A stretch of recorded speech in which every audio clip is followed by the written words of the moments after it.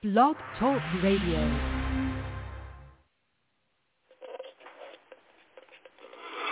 Get it up in the air, Jan. Let's go, boys. Hey, let's go, man. Pop it out of that end zone, Jan. Come on, boys. Get it up in the air. Coach was doing a lot of talking.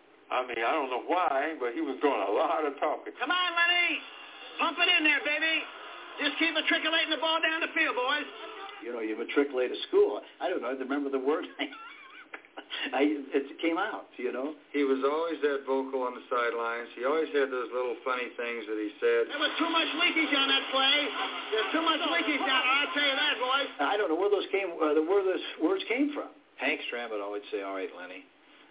He called me Leonard. Leonard. Throw that thing on the outside, Leonard. Throw it anytime. I'd come to the sidelines, and Hank would say, "Oh, Lenny, you got to do this. You got to do that. You got to work on this. You got to do this. You got to keep throwing those short passes more. That's like stealing out there." See, that stuff in front is like stealing. We got to do more of it.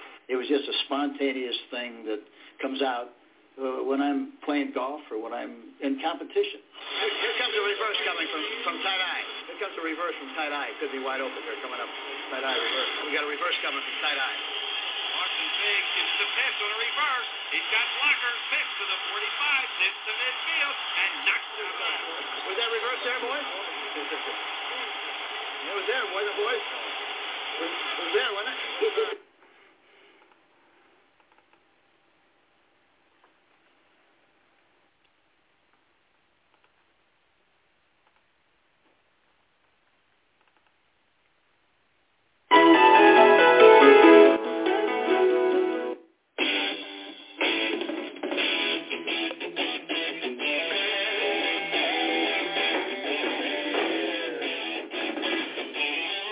From the studio of Mountain Meadow Productions and Sports Beat Radio, this is Sports Beat, a provocative, insightful, informative, and educational show that we hope will educate the sports listener to the specific of sport. With interviews, analysis, and a comprehensive look at the topics we feel will be appealing to the sports listener. And with that in mind, we're not just your average call-in, same subject, same question over and over sports radio.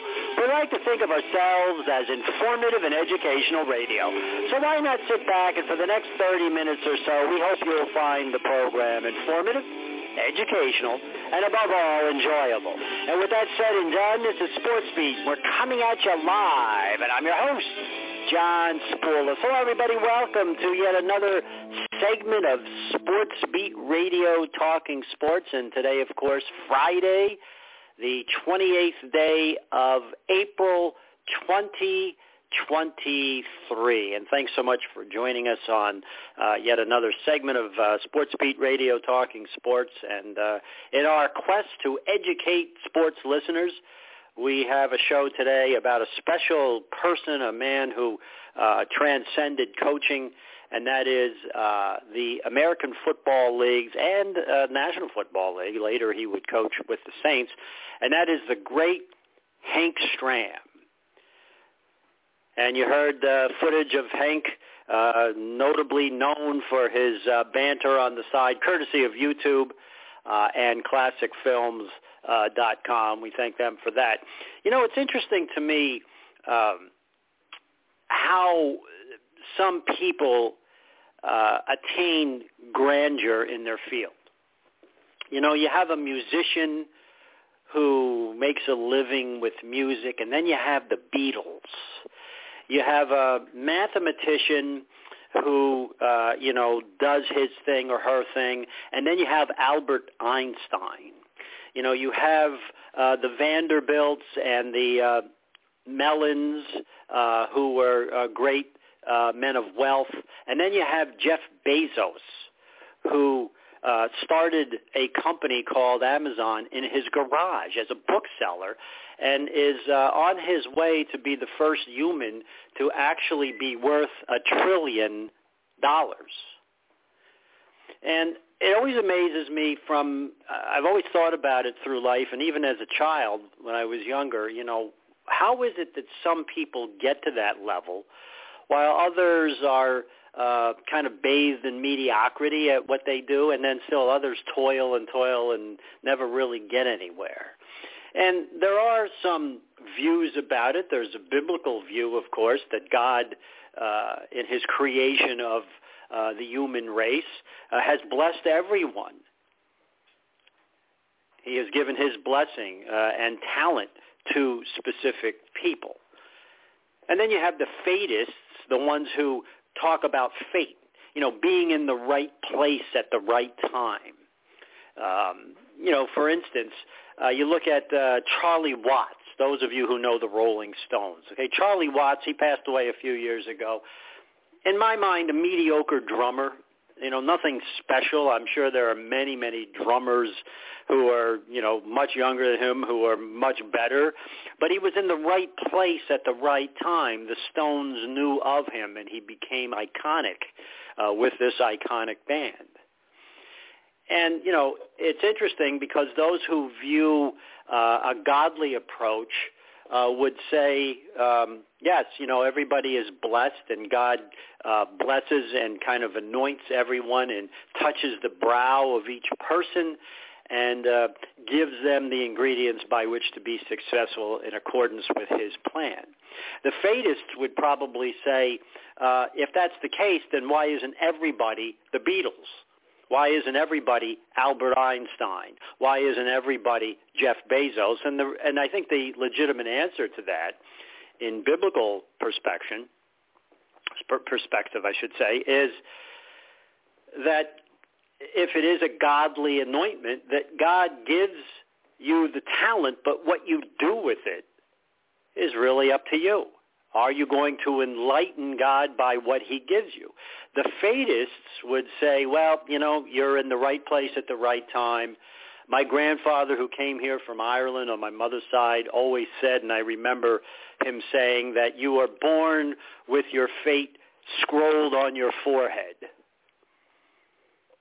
And so, what is it that makes greatness? Why are some great and some, kind of mediocre, and some really never get to the so-called promised land of, what they do?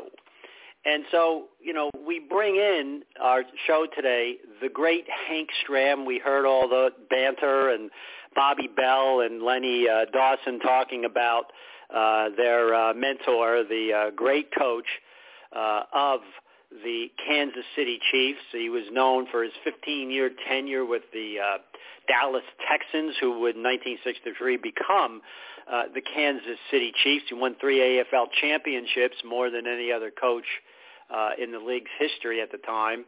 And he died way back in 2005. He was the head coach of the Chiefs, as you know, and then he coached for about a year or so, not so well, the New Orleans Saints, who really were never much of a team. And so, when we look at it, when we talk about it, Stram won the 3 AFL championships. In his early life, he was born in Chicago. Stram wasn't actually his real name is Welchek. His father's name was Welchek. And he wrestled professionally under the name of Stram, and the family name was changed accordingly. And so Hank Stram would later grow up in Gary, Indiana. He graduated from Lew Wallace High School, the class of 41. And that school is still there. The football stadium was renamed in his honor. He earned 7 letters playing football and baseball, and he joined the Sigma Chi fraternity at Purdue, which is where he was educated in the 40s, playing in 42 and again in 46 and 47. He served in the Army during World War II, and that interrupted his university career. So he started coaching as an assistant coach with the Boilermakers in 48 through 55. He was there fairly long. And the head baseball coach from 51 to 55. And in 96, Stram and Len Dawson were inducted into the Purdue Athletic Hall of Fame after coaching at Purdue. Stram was the assistant at Notre Dame, Southern Methodist, and then Miami. And Stram was Miami's backfield coach, and he credited with installing the multiple offense that helped lead the team to a 6-4 record in 1959. So, one of the great things about Hank Stram, other than Vince Lombardi, and it was ironic because the two would meet as coaches in Super Bowl I. And Lombardi was a meat and potatoes coach. I hate to kind of use that term, but that's really what he was, a lunch bucket type of coach. Nothing real fancy, let's play smash mouth football. Let's get the defense to play as a team. Let's make the tackles. Let's give the ball to Jim Taylor, and Fuzzy Thurston and Jerry Kramer would pull the guards. They were the first really to kind of employ that on a multiple level. And everybody in the house, including the opposite coaches, knew that Jim Taylor was going to run the ball on 3rd and short. But they couldn't stop him. And that was Vince Lombardi's philosophy. He wasn't a showman. He wasn't a show-off. He didn't have show-off players. He didn't put one player above another. It was a team game. And in many ways, Hank Stram was the same. But Hank Stram was an innovator, where I don't think Vince Lombardi was that kind of a coach. Lombardi was a gut bucket type of coach. He demanded greatness from you each time. He used to say, this is a wonderful profession. Be proud of this profession. Put your priorities in God, family, and then football. And always made his players proud. Many of his players certainly went on to become very, very established businessmen, including Max McGee, who owned all the Chi-Chi restaurants, which made him a multimillionaire. Jerry Kramer, the great guard who was responsible for getting Bart Starr into the end zone in that game, the Ice Bowl, and so when we look at Stram, he was such a great innovator. And the AFL, we did the show the other day on the AFL, for the 10 years that it was around, it produced incredible results. You look at the coaches, that became Hall of Famers, the players. I mean, most of the, not all of them, but several players on the Kansas City Chiefs who played for Hank Stram are in the Hall of Fame, including a Norwegian ski jumper who came to Montana State on a ski jumping scholarship and ended up being one of the premier field goal kickers in Jan Stenerud. And it was brought to the attention of Stram, and he incorporated that. Nobody was using kickers in those days as far as high draft choice. And then later on, Al Davis would choose Ray Guy in the opening round of the draft, one of the greatest punters of all time. Bobby Bell, Jim Lynch, later on Jim Marcellus, defensive back. And then, of course, you had Otis Taylor. You had the great guards of Jim Tyre and Ed Buddy. E.J. Holub, the center, whose helmet always looked like a battering ram. You couldn't even see the KC Arrowhead logo. But the great thing about Stram is that he was an innovator, the moving pocket. A lot of times, if you remember, they would form that I formation behind Len Dawson. Incorporating huge offensive linemen. I mean, big linemen. Nobody did that in that day. And his idea was to hide the smaller running backs, guys like Nolan Smith, who ran the ball for the Chiefs, mostly on kickoffs. And then, of course, you had the great Mike Garrett out of USC, who was a Heisman Trophy winner. He was about 5'10". He wasn't real big. And they would get in their three-point stance, and the defensive players on the opposite side couldn't really see the backs. And so the play-action pass that was almost non-existent in the NFL, Hank Stram put to good use. And so what that would do is that little fake to the halfback would freeze the linebackers just for a second or so, and it would create the open man. And so people say, well, Hank Stram didn't win a lot. Yeah, he did. He won in 1962 as the head coach of the Dallas Texans, which became the Chiefs, against the Houston Oilers, who had won the first two championships in 1960 and 1961 at Jefferson Stadium down in Houston, which is still there. He didn't win in 1967 against the Packers in the first Super Bowl, but he won in 1970, which was the last year of the AFL before the merger. And he did it in conclusive style against a very good Joe Cap, Bud Grant, Minnesota Vikings team, who were heavy favorites in that game. So in 59, Lamar Hunt, who was the owner of the Chiefs, I should say the Texans, who became the Chiefs, in the new AFL, he recruited Stram to coach his Texans. And they started in 1960. Hunt had previously been a bench player at SMU when Stram had been coaching there. It's always who you know, you know. That's the other part of life, you know. It's who you know. And the Texans' position had been turned down by Bud Wilkinson, who was, of course, Oklahoma fame, and Tom Landry. He was then an assistant with the Giants, and the Texans played their first game in the new AFL in September 1960 and proved to be successful from the beginning. The 62 Texans won the AFL Western Division AFL Championship, and they won the championship on Tommy Brooker's field goal in overtime, 2017, against the Oilers. And they kept the Oilers from, winning their third straight title. And then in 63, they continued their success. They moved to Kansas City. Lamar Hunt felt that two teams couldn't produce in Dallas because the Cowboys were also established in 1960. And they won the AFL title again on the back of one of the best defensive teams in history of professional football, featuring 3 Hall of Famers and 8 All-Star players. They beat the Buffalo Bills 31-7 in that first AFL game back in '66, and they were the first team to go to the Super Bowl, the Chiefs. And they did that at War Memorial Stadium. It was a muddy game, cold, rainy, and they ran the ball down Jack Kemp and the Buffalo Bills' throats. Buffalo was favored, and they never had a chance. So then they won the AFL championship again in '69. And, of course, Super Bowl IV, his ingenious innovations, as I mentioned, the moving pocket, the triple-stack defense, dominated the Vikings on both sides of the ball. In Super Bowl, Stram became the first professional football coach to wear the microphone. Of course, Hank Stram had a big ego. He loved being on camera.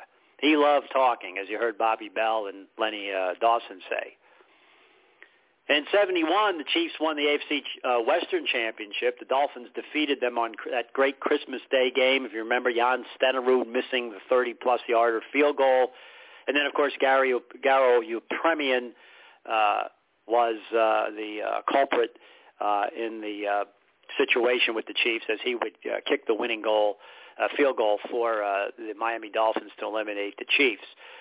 So the teams played the longest game in history. And after that, the Chiefs did not enjoy the same success, resulting in Stram leaving the franchise. Now, there's some debate about that. Did Lamar Hunt fire Hank Stram? There was talk that he was fired. Most people felt at the time, and that was a long time ago, that he actually resigned. And one of the flaws, we all have flaws no matter how great we are. Hank Stram's flaw was that he utilized his veterans too long. He wasn't in favor of giving a lot of other players favor, and he looked to his veteran players. And after a while, of course, those players get older. You start to lose some of your technique. We'll see if that happens to Aaron Rodgers this year at 40 years old. No matter how great you are, you start to lose. And then, of course, he went on to coach the New Orleans Saints. They weren't a very good team. He only lasted a year, and then he was fired. Now, it was interesting because it's always interesting that one person can make another person's career. And while Stram was at Purdue coaching as an assistant coach, there was a guy there named Lenny Dawson. And Lenny Dawson, like Bart Starr, was a marginal player. He became kind of a cast-off with the Steelers and Cleveland. The same thing happened with Bart Starr. Vince Lombardi takes Bart Starr and under his tutelage makes him a Hall of Fame quarterback, 5 championships and 2 Super Bowls, and the Hall of Fame. And, it's always who you know. That's another aspect of success in human life. And, of course, Stram took Len Dawson in the draft, the first AFL draft in 1960, and the rest is history. Now, I don't know that Len Dawson was a tremendous quarterback like, let's say Brett Favre was, or, Rodgers or any of these, or even Sammy Baugh, but he was a kind of a quarterback that fit Hank Stram's blueprint. And so now Lenny Dawson goes from this journey that he had in the AFL, or the NFL, I should say, and then comes to the AFL, wins the championship in '62 against the Oilers, loses the first Super Bowl against the Packers in '67, and then in his final, hurrah, he wins Super Bowl IV and is the MVP player of Super Bowl IV. He also had some criminal activity charges against him. It turned out to be false. He apparently was involved somehow in some kind of a gambling thing. The FBI investigated, but Lenny Dawson always had, as did Stram, a very clean life, and all of that was swept under the table as it never materialized.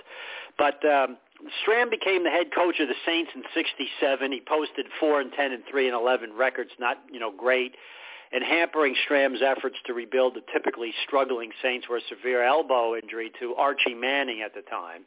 He missed the entire '76 season and parts of the '77 campaign, so Stram also had to deal with continuous discipline problems caused by Chuck Muncie. If you remember Chuck Muncie, a great runner who had a lot of drug problems. He ended up in Miami, which was the wrong place for him to go under Shula, disciplinarian. As soon as there was a problem with Muncie, I believe he was late for a practice, and he was cut by Don Shula.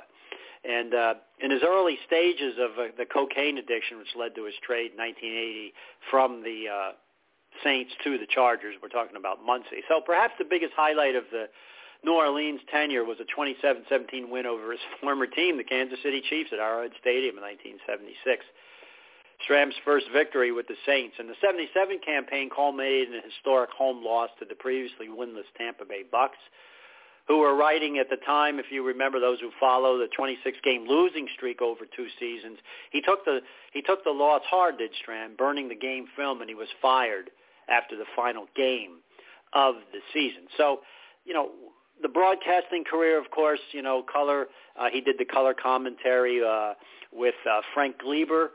There's an interesting story I wanted to mention, too, about people who are successful. Some people, as I said before, godly people who feel that they have a blueprint from God to be successful. And there was a sportscaster years ago named Charlie Jones. And Charlie Jones had that baritone voice, that monstrous voice.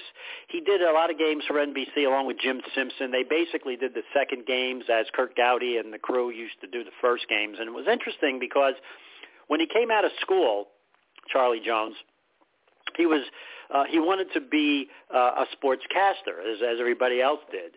And so what he did is he wrote a letter to Lamar Hunt, telling Lamar Hunt, knowing that this new league was coming in now and Dallas Texans were in his home area, he told Lamar Hunt that he was the new voice of the Dallas Texans. And to make sure that everything went ahead, he actually had a clock, an alarm clock, set at 11 o'clock, and went through great pain to have it delivered the day before to Lamar Hunt's secretary. When she opened the package, it was set at 11 a.m. and said that the new voice of the Dallas Texans will arrive promptly at 11 a.m. The new voice will be Charlie Jones. And when the secretary, who was kind of astonished at the way it went down, showed it to Lamar Hunt, he was so impressed that before he even looked at the credentials, he gave Charlie Jones the job. And, of course, Charlie Jones would become a successful broadcaster with NBC, doing a lot of those old AFL games. And so, you're taking the godly anointment and doing something with it, if that's your persuasion. And, so Stram would go on. He called games with Gary Bender. He was with Jack Buck, Vince Scully, There were others, and as a broadcaster, he's best remembered for his 20-year stint. It began in '78, lasting until the '95 season with Jack Buck on CBS Radio, and then Monday night games. His key broadcasting trademark was his habit of predicting the next play before it happened. I mean, he was a Tony Romo way before Tony Romo was even around. And that's not something that most color analysts can do. They basically tell you what happened. So on January 10th, '82, Stram, along with Vince Scully, called the famous NFC Championship game between the 49ers and the Dallas Cowboys. The game in question was that immortalized catch by Dwight Clark, which elevated the 49ers into their first Super Bowl appearance, and it was the first of 4 during the 80s. And during a '88 broadcast trip to Indianapolis for the Chicago Bears-Colts game, Stram collapsed with a severely blocked aortic valve and underwent open-heart surgery. He was hospitalized in Indianapolis for a week and later resumed his career with CBS. Unfortunately for this great man, he made a guest appearance as himself on the TV show Coach, if you remember, and he attended a coach convention with fellow coaches Barry Switzer and George Allen. He retired to New Orleans, Louisiana, where he built a home in the town of Covington, and he died at St. Tammany Parish Hospital in Covington from complications on July 4th, 2005, from diabetes. So what was the legacy of Hank Stram? Well, he was an innovator. He was a shrewd judge of talent, an excellent teacher like John Madden. He helped develop Hall of Famers Len Dawson, Bobby Bell, Buck Buchanan, Curly Culp, Willie Lanier, Jan Stenerud, Emmett Thomas, Johnny Robinson, and others like Ed Buddy and Otis Taylor. He was also the first coach in professional football to use Gatorade on the sidelines and run both the I formation and 2 tight end offense, still used in professional football today. On the defense, the Chiefs employed a triple-stack defense, hiding 3 linebackers behind defensive linemen.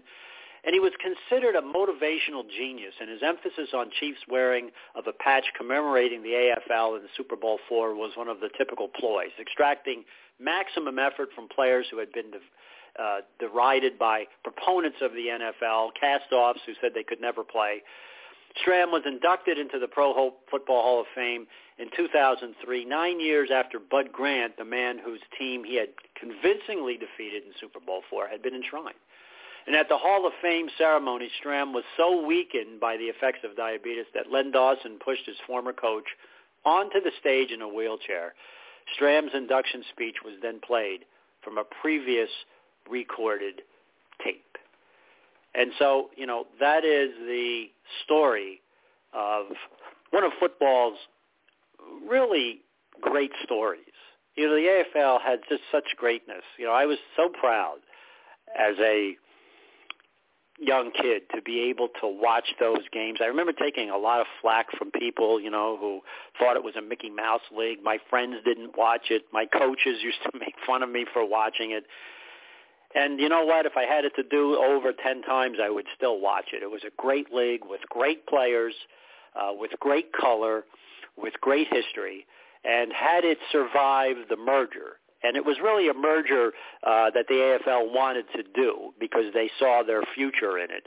I still think the American Football League, unlike any other league that has tried to compete against the NFL or any league that's tried to compete against an established professional league, would still have been going today. They had great players, they had colorful uniforms, they had great fans, and by the late 60s, this was a league, I should say, that was packing upward of 60,000 people from the time when it was lucky to get maybe 1,600 people in its early day.